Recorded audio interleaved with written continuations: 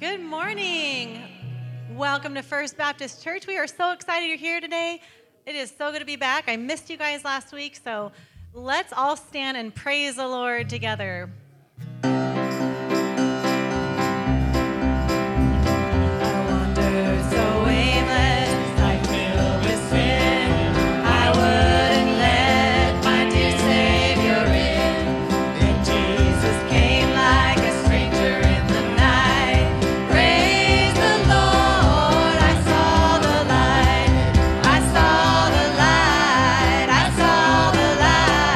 No more in darkness, no more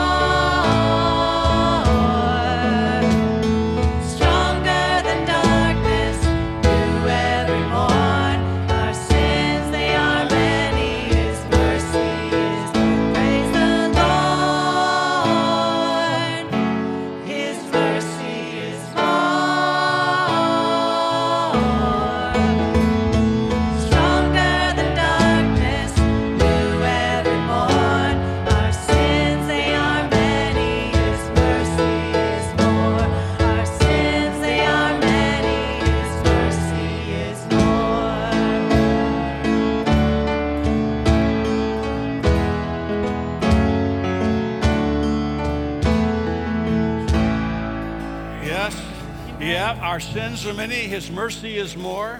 Hello? Excuse me, Pastor Page. Excuse me? This We have a program little is being mutiny going interrupted. on. Uh-oh. You can be seated. Is this on? Can you hear me? Yes. Yes. I'm Jerry. I'm on the Board of Trustees. And thanks for coming up, Pat. Okay. So anyway, today is Pastor Appreciation Day. And I just wanted to say a few words to our wonderful pastor team, right? So this is... right. In Jeremiah 3:15, it says, "Then I will give you shepherds after my own heart, who will lead you with knowledge and understanding." And I think you embody that. We're really grateful. And then in Ephesians 4:11, it says, "So Christ himself gave pastors and teachers for the equipping of the saints." Mm-hmm. And so we just want to, a few of us got together to get you a few of your favorite things. And we just want you to know, we want you to know you are loved, you're appreciated, and we're so grateful that you followed God's call on your heart. So, you're welcome. Appreciate that. Thank you so much. God bless you. Thank you so much. Appreciate it. We feel appreciated and loved, and we really do love being here at First Baptist Church. So thank God for each one of you. And this is the day the Lord has made, so we're going to rejoice and be glad in it. But we need to be praying right now for what's going on in this world. We need to pray for Israel right now, because it seems to me like I read something about the king of the south and the king of the north, and things kind of come together out in the middle of the Holy Land, and we could be listening for the trumpet sound, and that would be okay with me. It really would. I know Brian Trainer, where are you, Brian? I know you're hoping the Lord waits at least 14 days before he comes back. He's getting married in 13 days, but... That was the only thing in Bible college that gave me pause about the Lord coming back. Just wait till I get married first, please. But, in all seriousness, who knows? I mean, the Lord may come back very, very soon. So let's pray for Israel right now. Would you join me as we pray? Our Father in heaven, we believe that the book of Genesis tells us that you have chosen a people unto yourself, and that that nation is the nation of Israel as originally formed in the earlier chapters of Genesis. And Father, you called Abraham from his hometown to show him a place that you would lead him to, and that you would bless him there, and you would multiply his seed there. And even though it seemed impossible, because for so many years Sarah could not conceive, but still you fulfilled your promise, as you always do. Father, we know that you've promised to be a friend to those who are friends to Israel, and an enemy to those who are enemies of Israel. And Lord, we know there are people that are Palestinians that are not for the carnage, and not for the warfare, and not for the taking of hostages, and not for the indiscriminate bombing of civilians. We know there are good Arabs, good Palestinians who don't want that. But right now, their leadership is violating every sense of what's right in this conflict so far. So, Father, we pray that you would protect your nation, your people.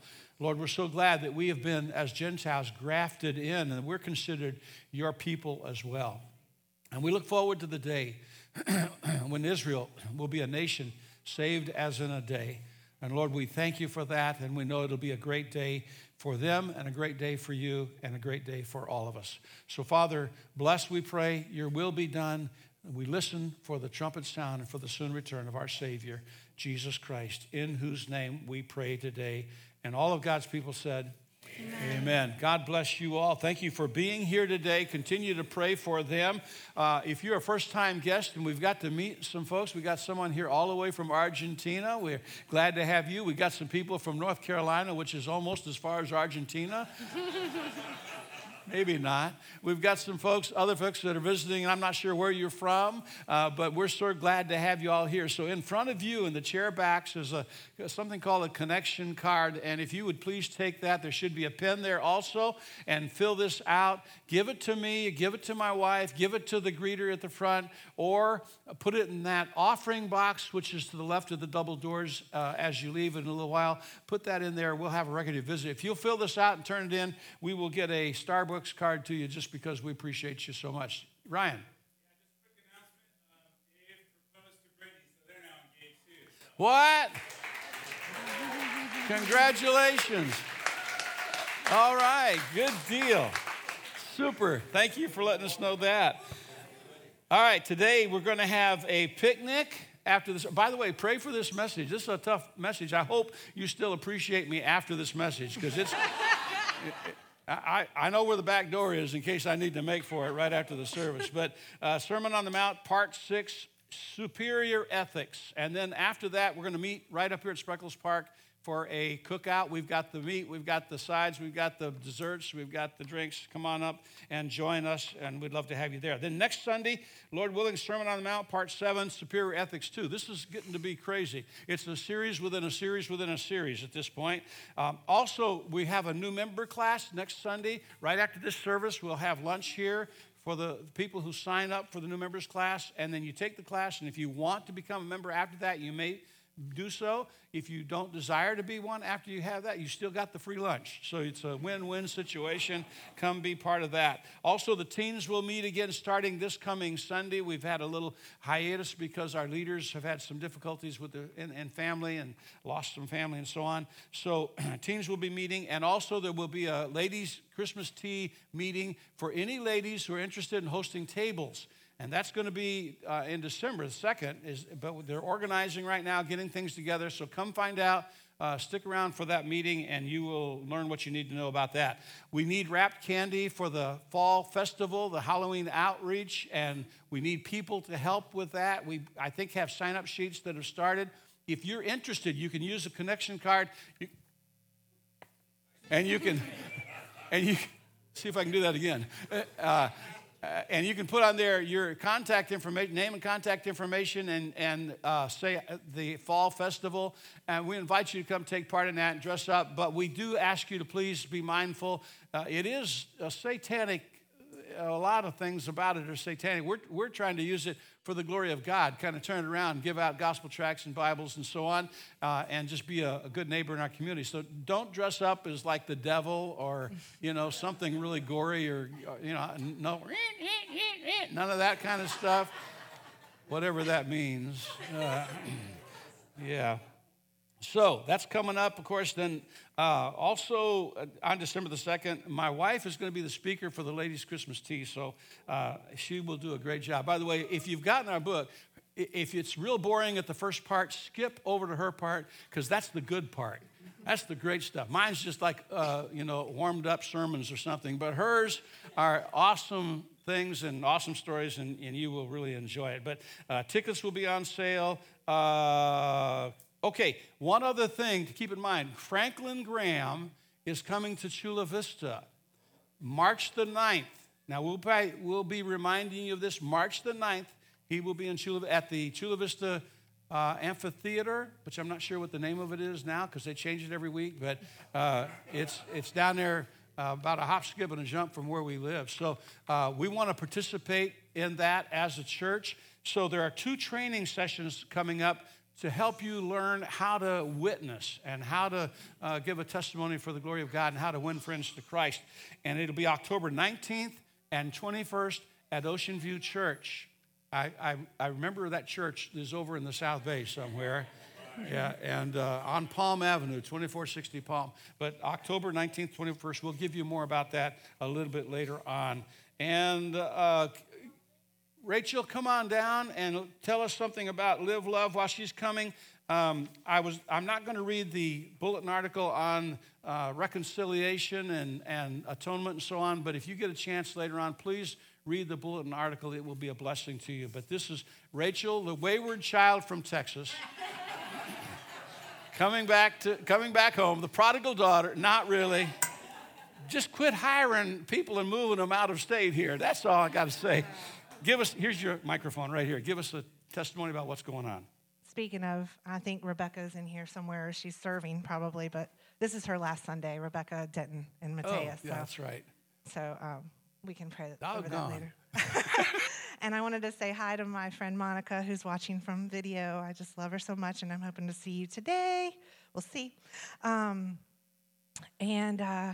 This Live Love update is about, I have a picture coming up, but this Live Love update is about God's faithfulness and his discipline and prayerful waiting and patience. He says in James 1:2-8, "My brothers, count it all joy when you various trials, knowing that the testing of your faith produces patience. But let patience have its perfect work, that you may be perfect and complete, lacking nothing. If any of you lacks wisdom, let him ask of God, who gives to all liberally and without reproach, and it will be given to him. But let him ask in faith, without doubting. For he who doubts is like a wave of the sea, driven and tossed by the wind. For let not that man suppose that he will receive anything from the Lord. He is a double-minded man, unstable in all of his ways." So as we all know, the devil is a liar. There is no truth in him. So when a person is able to submit to God, then that's what we do. So under your chair is a little slip of paper. So we get to sing a joyful noise to him from Jeremiah 33:3. If you don't have one under your chair, you can share, but it's right there. So we're all going to close our eyes. If you don't know the verse, that's okay. You can keep a cracked eye open. But if you can, close your eyes, and we're going to go into his throne room of grace and receive mercy right now. This is a verse that I love, and I have a song for it. So I'm going to sing. If you want to sing, you'll get it. If you just want to say the words, go ahead. But this is between you and the Lord. And if you've walked with me at any point in time, you've already heard this, because I do this a lot. Call to me and I will answer you. Call to me and I will answer you and tell you great and unsearchable things, and tell you great and unsearchable things you do not know. Call to me, call to me. All right. On that note, everything is not always what it seems. In fact, 11 years ago, I'm giving y'all a backstory so you guys can know how the Lord has brought us to today. 11 years ago, it seemed obvious to me that God was going to destroy, remove from my life the business in order to fulfill his purpose. But it turned out, as I was asking for that, he whispered, "Rachel, this is mine. I know it's hard. Quit asking me to remove it. Instead, get with my program, and you will see my faithfulness. By God's grace, I was able to submit." Only in the last 11 years has the Lord been revealing many things to me and affirming in the lives of those walking closely with me the company that God has transformed and established as his own, and put my husband Gary as the fearless leader known as GMS Industrial Supply, has been the means in which God has and will accomplish his purpose for those that come in and those that go out. The more people who are privy to know this, because I have a lot of people who've worked for us and no longer work for us, but the more people who are privy to know this, the more their reason for being here changes. We have had so many people God has brought in and taken out for reasons much deeper than I can comprehend.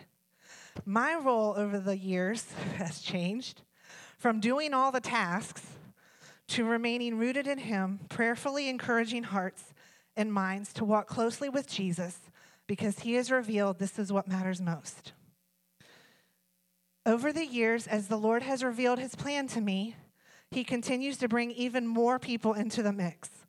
People with skills that I didn't even know that I would need, like welders of late, welders, carpenters, electricians, plumbers, all of which will ultimately be used to build his church and discipleship community in the heart of a little wine country, Germantown, called Fredericksburg, Texas, where everyone drinks buckets and still claims to love Jesus. I'm telling you, it's crazy. I don't know about their reality or their faith in Christ, but what I do know is the mission is even more clear: to make disciples, to grow in his grace, walk in fellowship with him, and therefore with each other right where we are, utilizing the means, resources, and people we have been given to do it. What a blessing that everything you see is the work of God. Not one thing can I or anyone boast in. It's only in Christ alone. I praise God for his provision, for people that he has brought to come alongside all of you. What he is doing with what was once a little small business, he has shown Gary and I the difference in devoting our life to his mission, his purpose for living, and doing it right where we are. We have been in prayer over the people, the church he will build, the homes dedicated for gathering, the land used for fellowship and fun, the kitchen where food will be prepared daily for times of communion and meals, the pond pool built for baptisms, and his cross to remember his blood shed for me and you. So please, I'm here, standing here to give you this update to my family. When God brings us to your heart and mind, please continue praying for God to use us right where he has called us to build his kingdom by faith through his powerful leading of the Holy Spirit and the obedient hearts that he alone gives. If you are further led by God to come alongside or give monetarily, please do. You can do this through the church directly. You can just put LLFS in the memo. Thank you all so much. I'm so grateful. Thanks for letting me to share. Thank you, Rachel. Yeah. Let's begin as we worship the Lord.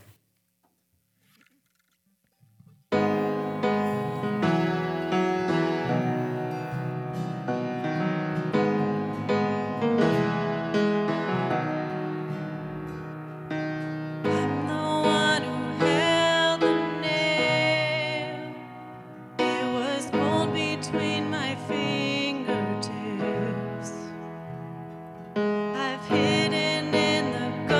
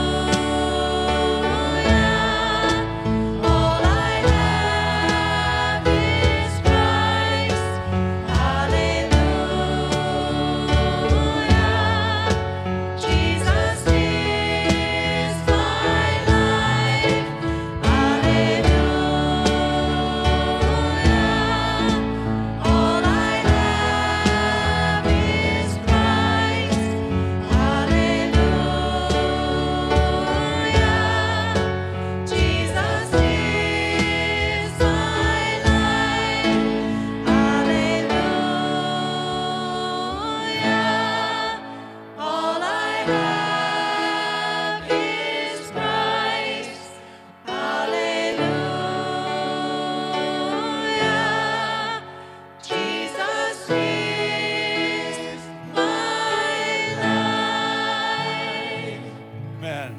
Best praise team in all of Coronado, right up here. Maybe in San Diego, maybe in California. Who knows? Thank you guys for what you do for us. We appreciate it. You may be seated. I'm going to ask that the little ones come up here before we go to class. All the children come on up here for just a moment while they're coming to the front. And I share a little minute message with them. I want the rest of you to be finding in your Bibles Matthew's Gospel, chapter 5, verse 20, as we continue with the Sermon on the Mount. And you have your Bible? Hold it up. Let me see your Bible. Let me see. You got an electronic device? If it's on there, go ahead and hold it up. All right, good. This is good. Matthew chapter 5, verse 20 in just a moment. But first of all, boys and girls, First Baptist Church, I want to say, first of all, thank you for being in God's house. Thank you so much. I'm glad to have you here.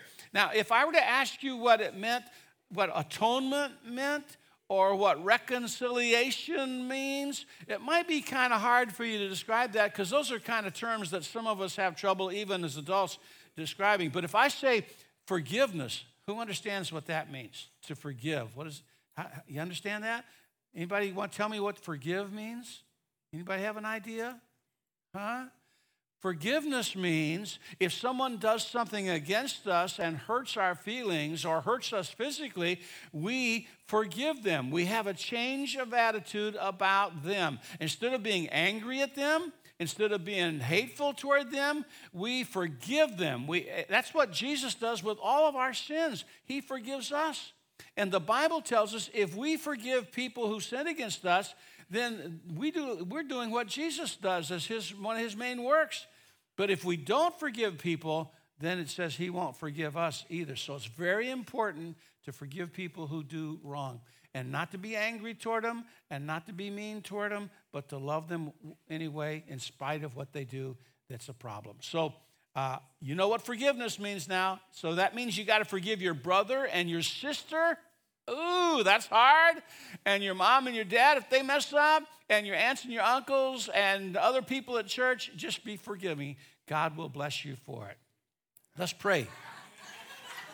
Are we pointing people out here? Okay, it's cool. Yeah. That's called application. Absolutely. Let's bow our heads in prayer. Father, bless these girls and these boys, and God, work in their hearts and their lives.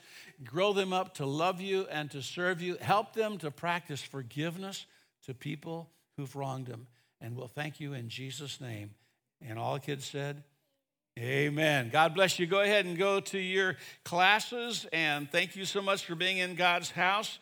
All right, in the last several weeks, and I'm telling you, I didn't know how long this series was going to go on, this Sermon on the Mount, for heaven's sake.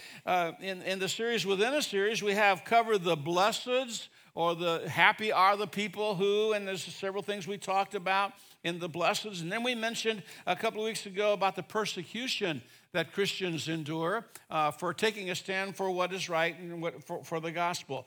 Last week, we talked about being salt and light, and we talked about law and righteousness, and both of those things, all four of those things are very, very important. Today, I'm going to be up front with you. We're traveling into some real troubling territory, especially for Pharisees. And for those who think they're keeping the law, it's going to be a difficult thing. We learn that contrary to some teachings that you might hear today, that Jesus is not doing away and hasn't done away with the law. In fact, he strengthens the law.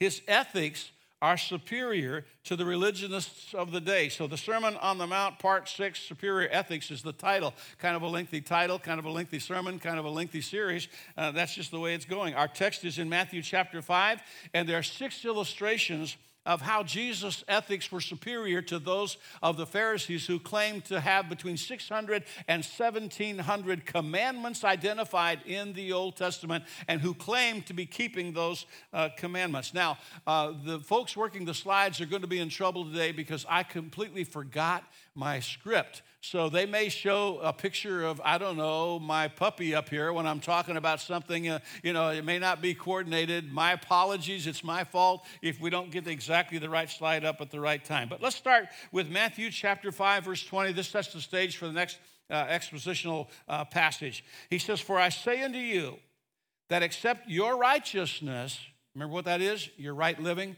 your righteousness exceed the righteousness of the scribes and the Pharisees, the Jewish religious leaders, you shall in no wise enter into the kingdom of heaven. You can forget about seeing the kingdom. You can forget about entering the kingdom. Jesus says, if your righteousness is not exceeding the righteousness of these very holy people who had high offices within Judaism. The first three of these 6 illustrations are found in the following verses. First of all, concerning murder. Concerning murder, Matthew chapter 5, verse 21. Jesus says, you have heard that our ancestors were told you must not murder. Now, when he says you have heard that our ancestors were told, that oftentimes in Scripture is a reference to the Old Testament. So when he's talking to the New Testament era people, he's talking to the people of Rome around 33, 35, somewhere in there, A.D. He's talking about our ancestors heard through the revealed word of Almighty God, the Holy Scriptures, that you must not murder, which means to kill a person unjustly. And then it goes on to say, if you commit murder, you're subject to judgment.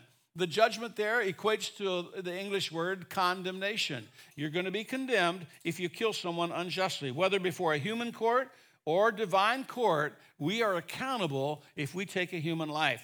Verse 22, but I say, and this structure here is emphatically, I say, it's like I am telling you this.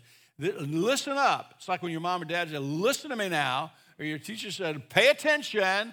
It's being in the emphatic presentation here. If you are even angry with someone, you are subject to judgment. That is so alien in our Facebook culture. Twitter, tweet, X, TikTok, whatever else goes on, I don't know. I have trouble keeping up with email. But anyhow, if you're angry with someone, if you're provoked at someone, if you find yourself wrathful against someone, and particularly without cause, you are subject to judgment. And the same Greek word is used here for judgment that's used for judgment regarding committing a murder and taking unjustly a person's life. It's the same word. So it crosses over both these ideas. Not just if you shoot someone, if you stab someone to death, if you push them off a cliff, you've committed murder. But guess what? If you're wrathful toward them and angry toward them, you are guilty of the same judgment. Now that's amazing to me. But it doesn't stop there. He says if you call someone, and it's raka, which means worthless, or in the NLT it says if you call someone an idiot. And that made me cringe when I read that. One day, our son came home, a little kid in our Christian school there. He asked his mom, he said, what does ignorant savage mean? Some girl had called him an ignorant savage. That may be close to an idiot. I don't know, but raka or worthless, precise meaning is unknown of that, but it's an expression of contempt.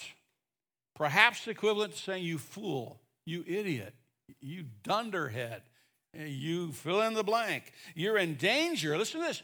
If you call someone a name like that, and it doesn't say this is cursing, like bringing a curse upon them, but it says you're in danger of being brought before the court, whether it's a Sanhedrin, which was the high Jewish court, or some local court. It doesn't specify there. And if you curse someone by calling them a fool, you're in danger of the fires of hell.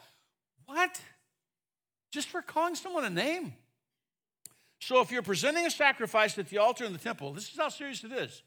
If you take that lamb without spot or blemish, or the doves if you were very poor, or whatever it was you were taking as a sacrifice, you go to the temple, you make that sacrifice, and if in the process of doing that, you suddenly remember that someone has something against you, which is different than you having something against someone else. They're both included, but this means if someone has something against you, you know what our position usually on that is? Well, that's their problem. If they don't like me, I don't care. That's their problem. They don't like what I had to say or what I had to do. That's on them. That's on their. No, not according to Jesus. It's on us. If we're making a sacrifice and we suddenly remember that someone has something against us, we're to leave the sacrifice at the altar And in King James it says, first, leave the sacrifice of the altar. Go and be reconciled to that person, which means, I didn't tell the kids what it meant, but it means to change one's feelings towards someone. And then come and offer your sacrifice to God. When you're on your way to court with your adversary, settle your differences quickly. And in other words, quickly make friends, quickly get reconciliation taken care of. This is legal language that Jesus is using here.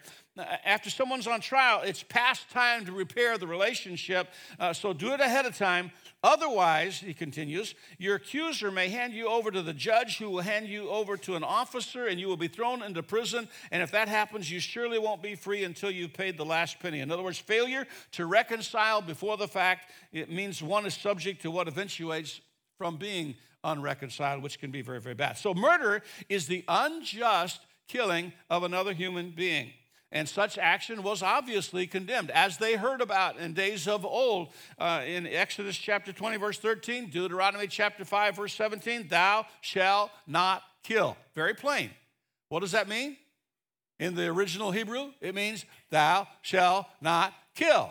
That's what it means, or slay, or take someone's life, or murder. You're not supposed to do that. There is such a thing as the just taking of human life.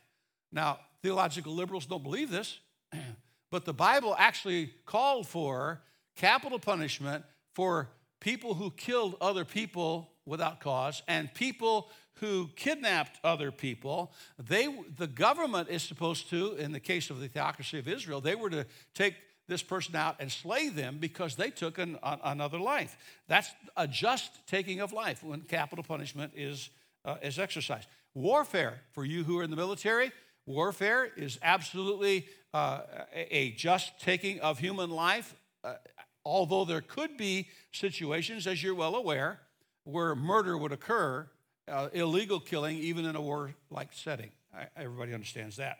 So and then there's also provision in the Word of God for accidentally taking someone's life. If you're chopping wood and the axe head flies off and kills someone, or if you threw a stone and didn't realize someone was there and hit them with that stone, the accidental human, we call it manslaughter today. The cities of refuge were established, 6 different cities in the nation of Israel, and a person who accidentally took someone else's life without intent, without premeditation, would go to those cities, one of those cities, and stay there as long as the high official of that city was still alive. They could not be put to death. If they left before the official of that city died, then they could be put to death, even for an accidental taking of human life. So the text makes it clear that Jesus is speaking about anger that precedes actual murder, in some case results in actual murder and the unlawful taking of another's life. So rightly understood, Jesus' interpretation of the law goes much further than the hearers had ever thought about. And by the way, there's literal murder we've been talking about, first and foremost, but then there's the calling, the uttering of reka, or you idiot, or whatever. And one commentator says, raka or reka expresses contempt for a man's head or brains. When we talk about idiot or stupid or dumb, it's talking about his head, which actually may mean more than that, may mean his life. So if you, in fact, utter raka to this person, you're expressing contempt for his head. The other word, more, M-O-R-E, expresses contempt for the heart and the character of a person. So be careful, Christian. Be careful, guys and gals. When we start calling people names, we start referring to them and using these kinds of names, we're bringing judgment upon ourselves. Another commentator regards the 3 sins of murder as equivalent. Whether you take a person's life, whether you call them a name, whether you curse them in the name, murder. There's also murder, character assassination, and killing the spirit of someone. So we got to be careful about all those things. So in this text, we see an escalation of the offense. It goes from anger. I can't believe what he said about me. I can't believe what they did. I'm ticked. I'm aggravated. I'm whatever. Anger without due cause. And then calling a man stupid or worthless or fool. And then the third progression, the taking of life and murder. So there's also this progression in the judgment. There's the local court, the Sanhedrin, the judgment of God himself. So those that are guilty of doing these things were worthy of the valley of Hinnom. The Valley of Hinnom was outside of Jerusalem and was a place where actually Old Testament paganism took place and pagan worship and child sacrifice. People would take their babies and would let them be consumed alive in fire. This all happened in the Valley of Hinnom. And refuse later on was burned there. It's a type of the fires of hell and the future lake of fire. I was reading in Jeremiah about that this week. If you're reading through the Bible in 1 year, you may be in the book of Jeremiah also. In verse 23, it shows us a relationship between our anger and our worship. The wording shifts from in general, you, all in general, to you. If you're getting ready to make a sacrifice, make an offering, and you remember someone has something against you, you have a responsibility. Reconciliation is more important than sacrifice. Leave the sacrifice there, go make things right, come back. Now, look, this is the way things ought to be taken care of. People ought not leave churches mad. They ought to reconcile. People ought not leave friendships mad. They ought to reconcile. This is God's way of dealing with problems, with difficulties. The spirit of personal reconciliation in which we worship is more important than the ritual worship itself. Can I say that again? I don't know. We'll try. The spirit of personal reconciliation in which we worship is as important as the ritual worship itself. If we are unreconciled, we'll pay dearly for that. Now, if you go to someone, you say, okay, preacher, wait a minute. I know so-and-so. If I go to them and ask them to forgive me, I know what's going to happen. Oh, well, there's one of three things that I think could happen. There may be more than that, but it's one of three things. You could go and I could go to my wife and I could say, honey, I am so sorry for what I said about your chicken that you cooked last night. I am so sorry. She didn't cook chicken. She cooked pork chop, and it was delicious. But this is a theoretical only. This is for illustrative purposes. So if I go to Shira and I say, something and offend anybody, whoever, and I say, would you forgive me, Shira, for what I said about the songs? And she can either do one of three things, right? She can either say, oh yeah, Pastor, it's okay. You were right. I should listen to you more because you're always right about everything. And then we're reconciled and things are all good to go, see? Or she can say, absolutely not. You hurt my feelings. You stepped on my toe. That's my ministry. You didn't let me. And so she could not forgive me. And in which case, that's on her at that point. So I step back, wait for the heavens to open up and take care of it. Third thing that might happen, you might ask someone for forgiveness and they might not respond at all. And that's still on them. You have done your job and your part in asking for reconciliation, asking for forgiveness. So don't let what you anticipate their response to be to determine whether you obey God. You can only do what you can do. You can't do for them what they ought to do. Nor can you do for God what only He can do, right? So do what you can do. So make agreement with your adversary if possible. By the way, look at 1 Corinthians chapter 6. Oh, just listen. It'll take you too long to find it. I'm running overtime already. Believers were not to go to law against each other. That's what Paul says.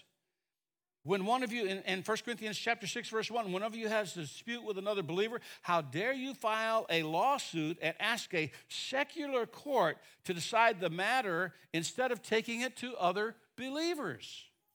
Don't you realize that someday we believers will judge the world? Folks, we're going to be with the Lord sitting in judgment upon the world, the sinful world. And since you're going to judge the world, can't you decide even these little things among yourselves? Don't you realize that we will judge angels?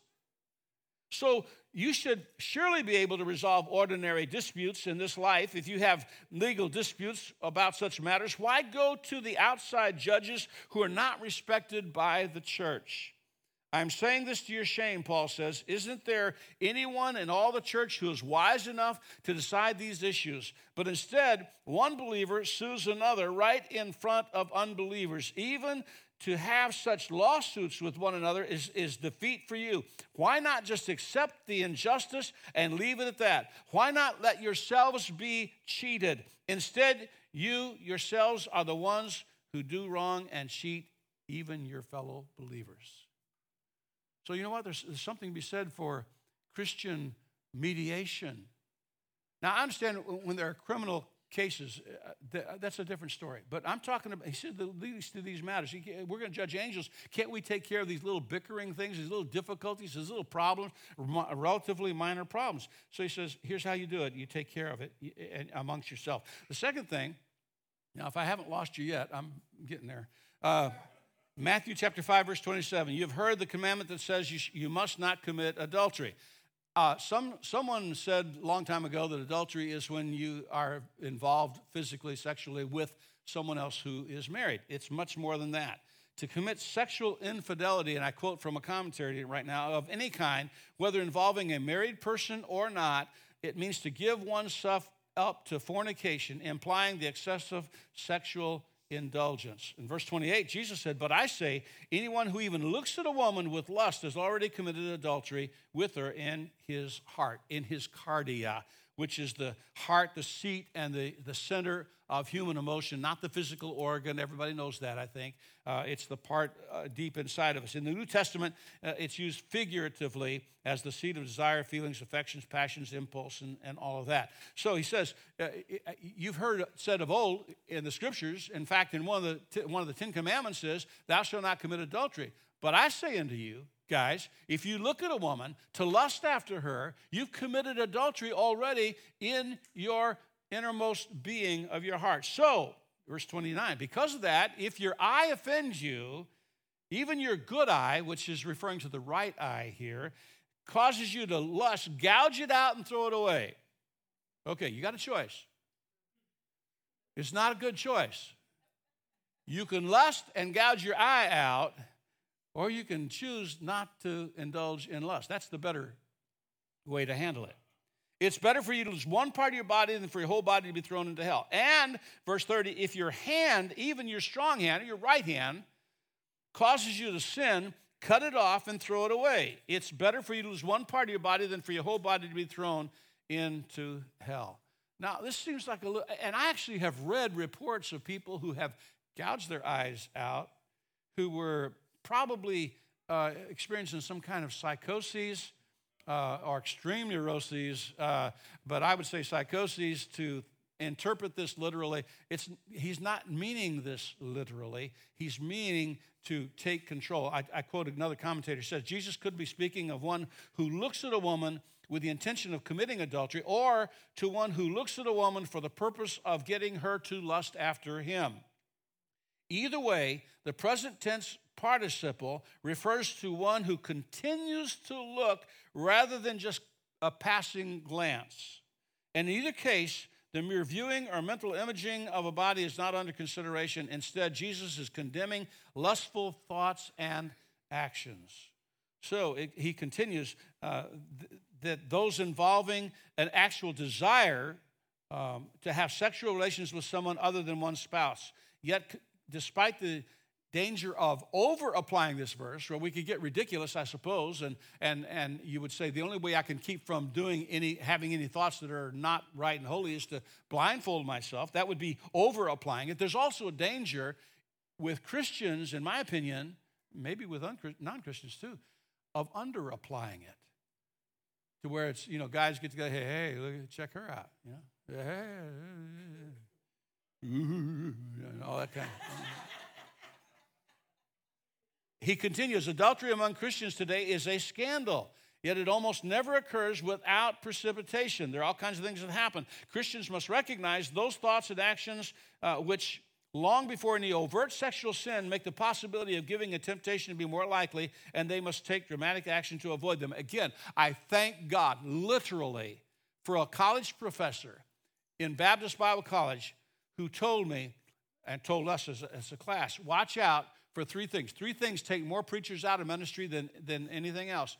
Look out for gold, look out for girls, look out for glory. Look out for gold, look out for girls, look out for glory. For that reason, I don't handle the money. I do not know where the checks are kept. I don't write checks. I don't count the money. I don't know the combination to the safe. I assume we have a safe. I don't know the combination to it. I purposely set up barriers. Counseling, ladies, if you know, if we have counseling, the door's open, and Julie walks by back and forth with a machete, and if you break down on the side of the road and I drive by, I'll wave. No, I probably arranged for some kind of help, but I'm not going to be. I hear of preachers that go to lunch with women, and I don't do that. I'm sorry, unless my wife was with me, I'm not going to do that. This is the kind of thing that Mike Pence got made fun of because he wouldn't go to lunch with people as a politician of the opposite sex. But it's, in my opinion, just good sense, really good sense. Now, this is one of the things we had to talk about, Pat and I had to talk about when I became a chaplain for the police force, because so many of the officers now are females. My thought is, she's got a gun. I don't, so like I'm going to try something with her, you know. And the third thing is to deflect glory to God. I appreciate, Jerry, I appreciate, church, your appreciation of us. But I'm going to tell you something. I know me very well, and I am a rascal. I am.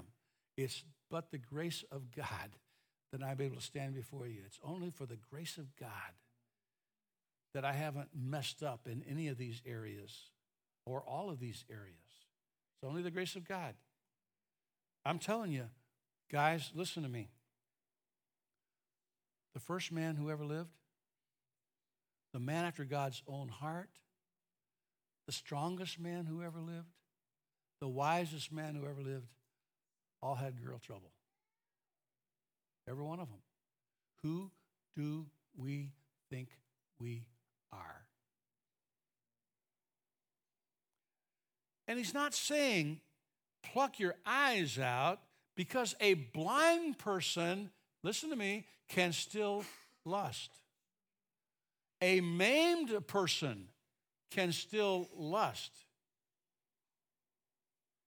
Rather, take drastic measures to avoid the temptation of sexual sin.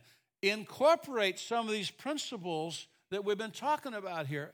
Put fences between you and what's wrong, and you and what you know would lead you into. Stay away from certain situations. Stay away from certain people. Stay away from the part of the neighborhood that you used to go to or whatever. Stay away from that. Don't let pornography lead you like a hook in your jaw to moral death.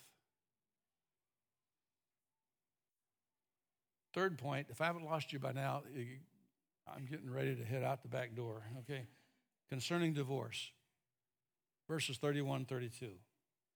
You've heard the law that says, Jesus speaking, a man can divorce his wife by merely giving her a written notice of divorce. But I say that a man who divorces his wife, unless she has been unfaithful, causes her to commit adultery, and anyone who marries a divorced woman also commits adultery. And what follows that is a discussion about divorce, since divorce often follows adultery. I would suppose the ultimate betrayal of a spouse is if they are unfaithful with someone else. Perhaps ladies being beaten up by your husband would be right up there too. Guys, if you've been beat up by your wife, I have no pity. Sorry. That's the sexist part of me. You know, it's like, what's with you, buddy? The Old Testament divorce was regulated but not banned. Do you know that? God divorced Israel in the Old Testament, but he's going to take her back.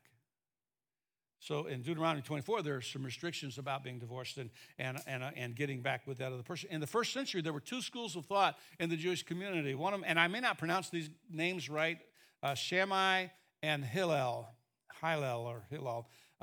and they debated the appropriate grounds for divorce. And Hillel permitted a man to put away his wife for any good reason. It could be because she burned the chicken. It could be. It could be anything. I didn't like her. I don't like her jokes. I don't think she's, it can be for any reason. But Shammai limited it to unfaithfulness, sexual unfaithfulness. So Jewish law required divorce in the case of adultery. Guess what? Christian Christianity does not demand divorce in the face of adultery. Does not. It permits, I believe there are two reasons for scriptural divorce. One of them would be unfaithfulness. You have the option. The other is desertion or abandonment. Those two, either 1 Corinthians chapter 7 for that second reference. Jesus never commands divorce, but permits it if all attempts at reconciliation have failed. And the phrase causes her to become an adulteress is misleading. The Greek does not use the noun adulteress of the woman who is divorced, but rather the verb makes her commit adultery. There's no indication that a second marriage, even following an illegitimate divorce, is seen as permanent adulterous relationship. There's none. It's not in the Word of God. Divorced Christians who have remarried should not commit the sin of a second divorce to try to get back to the first partner or whatever. That's just not the way it works. So divorce is really hard for everybody in this society in which we live. Here's what my understanding of it is. We should not commit adultery. Can we agree on that? We should not commit adultery, whether physically or metaphorically. We should not, guys, I kind of say the first look is free.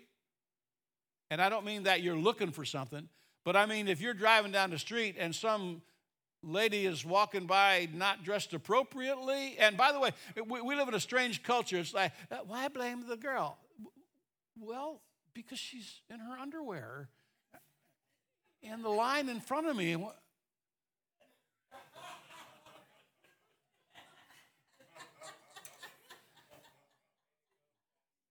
And guys are visually stimulated. Ladies, you know that. Guys are visually stimulated. That's why he talks about the eyes and the hands. Those are things that are involved in the sexual unfaithfulness. So you got to avoid it the best you can, but there is some reason why I can't believe the way I see some of the high school girls dressed in our public school. I would have flunked out. The square root of pi, whoa. What were we talking about? Square pies? We should not commit adultery physically or metaphorically. Secondly, we should continually work on our marriages. One of the things that I think both Pat and I put into our book is that it's not a dash, it's a marathon. Continually working on. I phrased it this way, and it is kind of corny to a lot of people, but I don't really care. There, I'm back to that thing. I don't really care what you think, so I'm guilty of that. But anyhow, we're still on our honeymoon. I still open doors for her. I still do nice things for her. I love her. I buy her orchids, like bunches of orchids, way too many orchids. But we got orchids everywhere. You want some orchids, come over to our house. We'll give you some orchids. But we should continually work on and don't say things are going to tear down. Do things that are going to build up. Number 3, when conflict arises, we should endeavor to reconcile and forgive. When problems occur, reconcile and forgive. Don't let the sun go down in your wrath. Literally, take that to heart. Number 4, divorce should never be an easy out. I tell people when I'm counseling young couples who are about to get married, don't even tease about divorce. Don't even say, I'll tell you what, if you do that again, I'm going to go to mama. I'm going to go home to mama. You know, it may be funny the first 30 times or 40 times or 150 times, but there's going to come a point when it won't be so funny, and the husband's going to say, yeah, that sounds like a great idea. Why don't you? Because you're sowing seeds. They're the wrong kind of seeds to be sown in a marriage. If a divorce, number 5, was not for scriptural reasons, we should reconcile if possible. If there's been a remarriage, then forgiveness is still in order. By the way, divorce is not the unpardonable sin. The unpardonable sin is rejection of Jesus Christ as your Lord and Savior. And every sin I'm guilty of, and every sin everybody in this room is guilty of, can be under the blood of Jesus Christ. And we can be washed, clean, and pure as if we had never sinned. Next week, we tackle the next 3 illustrations of Jesus' superior ethics. This week, what have we learned? Jesus was not impressed with the righteousness of the Pharisees. Our righteousness must exceed theirs. And they appeared to be so righteous, and they were so wrong. Number 2, there's more than one way to kill someone. physically, reputation-wise, killing their spirit, anger and name-calling make us guilty of homicide. Number 3, reconciliation is necessary before true worship can occur. There must be reconciliation. Number 4, the first look is not the one that gets you guys, not the one that gets you in trouble. It's the second, third, and fifth, and 10th, and the staring. Those will get you in trouble. Number 5, the first, again, I already said this, first man with guns, so strongest man, all the. Divorce, number 6, should never be an easy option. God allows it for the 2 reasons I mentioned, as far as I can understand, for adultery, unfaithfulness, and for abandonment or desertion. Otherwise, you should work them out. Till death do us part. And that doesn't mean till you shoot him. It means till God takes us home, okay? I'm doing God's work. No, put the gun down. You're not doing God's work. Next week, the Lord willing, Sermon on the Mount, Superior Ethics Part 2, and new members class. I want you to sign up. Be sure to sign up on the connection card or let Julie know you'll be available. But let's first of all take care of business. Would you bow your head, close your eyes? This has been difficult, some difficult stuff for me to bring up. I hope you understand I only do so with love, and I do so with a desire to be true to the Word of God. I don't claim to know it all. I don't claim to be perfect in all my understanding of scriptural truths, but I believe that what I preached today was the very words of Jesus Christ. Father, I pray your blessings upon this congregation. God, I pray, I know you're working continually on our hearts and minds. I know, Lord, it's important to continually put the Word of God in our brains and in our hearts and in our actions. I know, Lord, it's so important that the Holy Spirit give us the strength to control our natural and baser instincts and attitudes and desires. May we submit them to you every single day. Every day is a new day. We won the battle yesterday doesn't mean we'll win the battle tomorrow. Because everything was great yesterday doesn't mean everything will be great tomorrow. Lord, there are battles that come. Israel was doing okay, and then there was a sudden war that broke out. So it is, we're in warfare. The devil wants to destroy. Wants to destroy lives, wants to destroy families, wants to destroy churches, wants to destroy nations. That's what he's good at, is destruction. So may we not listen to him, but listen to the Holy Spirit that you've given to us as our comforter, as the one who indwells us if we're born again. And Father, if someone here needs to make something right with you, I pray they would do so in this invitation. If there's someone here who wants to receive what you've done for us in the way of providing salvation through Jesus Christ and his death on the cross, I pray they do that. I pray that every man, every woman in this auditorium would listen to the Holy Spirit of God and do what you want him to do in this service. We pray in Jesus' name. Amen. Would you stand? This is our opportunity for you to come and to either pray with us or just pray right here at the altar with yourself and ask God to save your soul. Ask God to restore your marriage and a love for each other. Ask God to help work out the problems that we face as Christians, as human beings. So as the praise team leads us in song, sing along, but most importantly, take care of business with God. Come on to the front. Turn your eyes upon Jesus. Look full in his wonderful face, and the things of earth will grow strangely dim in the light of his glory and grace. Let's do this. Let's have everybody bow your head one more time. And you take care of business with God. Maybe something you want to talk to him about, something you need to talk to him about. Praise team is going to sing one verse. You just talk to God while they're singing. And if there's anything we can do, let us know. But otherwise, take care of business with God right now. Turn your eyes upon Jesus. Look full in his wonderful face, and the things of earth will grow strangely dim in the light of his glory and grace. Well, this is one of those times when we have to say goodbye to some folks that we love, and I'm going to ask Rebecca and Matea to come up here. Rebecca Denton will be moving to some place in Texas, Fredericksburg or Fredericksville or Frederick something, yeah. And so we're going to be missing her. Would you get your daughter and come on down here? We're going to have a word of prayer for them as they travel, and pray that God gives them traveling mercies and opens up many doors of opportunity and service for the Lord there.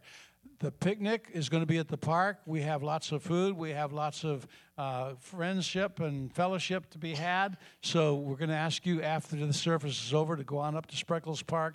You'll need your chairs or blanket or whatever you're going to use. But right now I'm going to ask my wife if she would. And come gather around as much as you want to. This is Rebecca and Matea, and we love you guys, and we're going to miss you a lot. And Miss Pat's going to pray for you while others.